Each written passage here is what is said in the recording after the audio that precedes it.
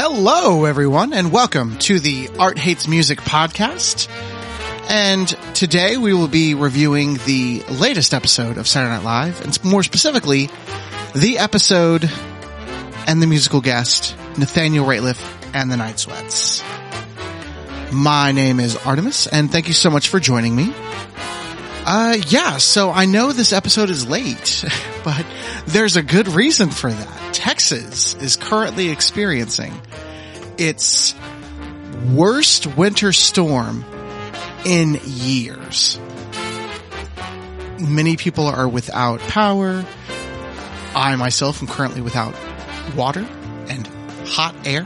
It's been a bit of a struggle just to get in and review this episode, but I did watch it on Sunday, and it was a nice little reprieve from the winter storm. All right, let's get into it. Nathaniel Rateliff. He starts with Redemption, which is just Nathaniel Rateliff, and it's a bit of a shock that he started with this one, since this one is more lower tempo, and usually the musical guests tend to start with like the more energetic hit and then come in with the more emotional ballad on the second song. But it is understandable that he did start with this one, as this one is the latest single as opposed to his second song that he performs, which is a bit older.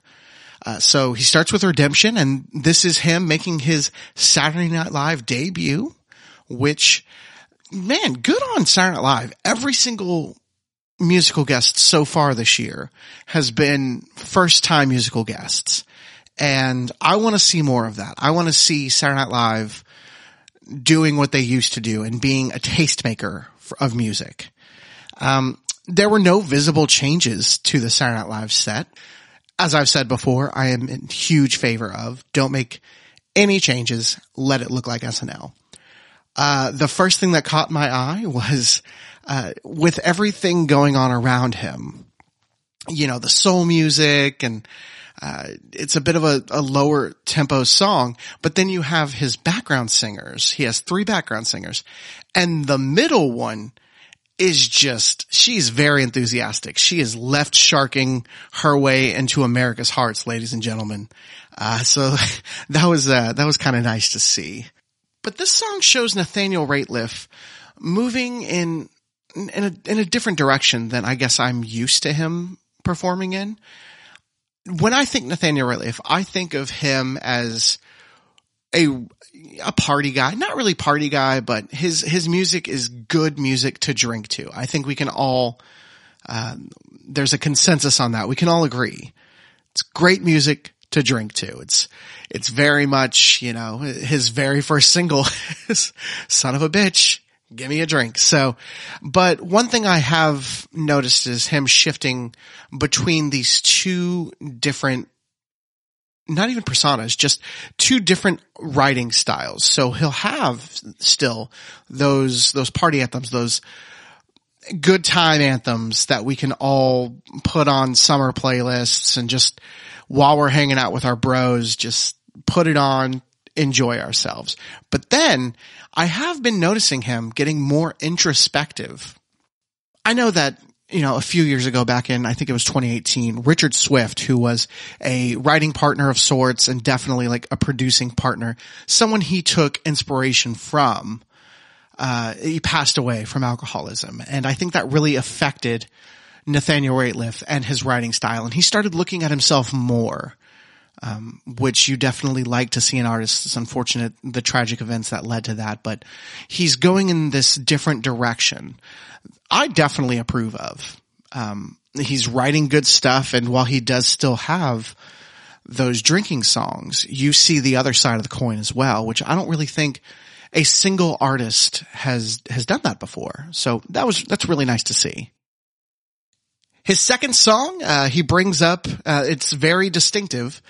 The first song was Nathaniel Rateliff, and this song is Nathaniel Rateliff and the Night Sweats performing A Little Honey, which is an older song, as I mentioned, but I think it provides a little levity and a counterpoint to the song that they had performed before. The background singers have been replaced by a horn section. This is definitely a soul influenced tune, and it's Nathaniel Rateliff doing his Nathaniel Rateliff things. And while I do enjoy it did sound just like the record, which, to contrast that, coming from Phoebe Bridgers last week, who just created a moment for herself. It's a bit disappointing to see him stay so safe. I'm still a fan of Nathaniel Rateliff, and of course I'd go see him if he ever came live here to Texas. But making your debut, I'm going to be honest, I guess I had too high of expectations. He didn't do a bad job. It's just, and maybe coming from Phoebe Bridgers last week, if there would have been like a buffer, maybe I wouldn't be so hard on him this time. But it was very safe. Certainly no smashing of the guitar, which apparently just created this huge controversy in the world of music. And people, who was it? I think it was David Crosby who had something to say about Phoebe Bridgers breaking her guitar, which, dude, calm down. Just go back to selling the rights to your music. I'm kidding. I love David Crosby. I love Crosby, Stills, Nash and Young, but you do see a lot of these like old guard judging, the new boss getting judged by the old boss, if you will. So again, going from that to this more safe performance, it wasn't bad. It was just disappointing with how close to the record it was. Nothing really changed.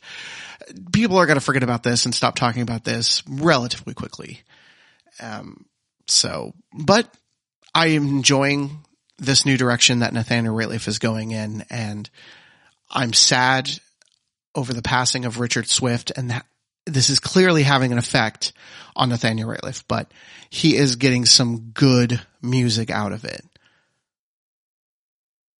If I had to rate this, I would say this was definitely a 7 out of 10 performance.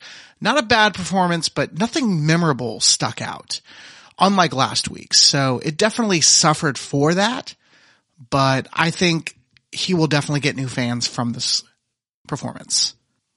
Anyways, that's all the time I have today. I know it is a bit shorter, and I didn't have as much to say about the particular songs. They were good songs. I do like Redemption a lot. It is currently on my playlist. I have a playlist where I add songs that I've recently heard on the radio to it and kind of keep track of them. And that's definitely on that playlist. So the soundtrack of my life. But yeah, so next week we've got Bad Bunny, who is somebody I've never even heard of until recently. So I have no idea what his music is like. I'm curious.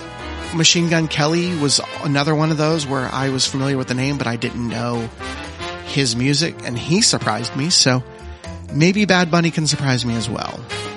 Anyways, that's all I've got for today. We'll see you next week.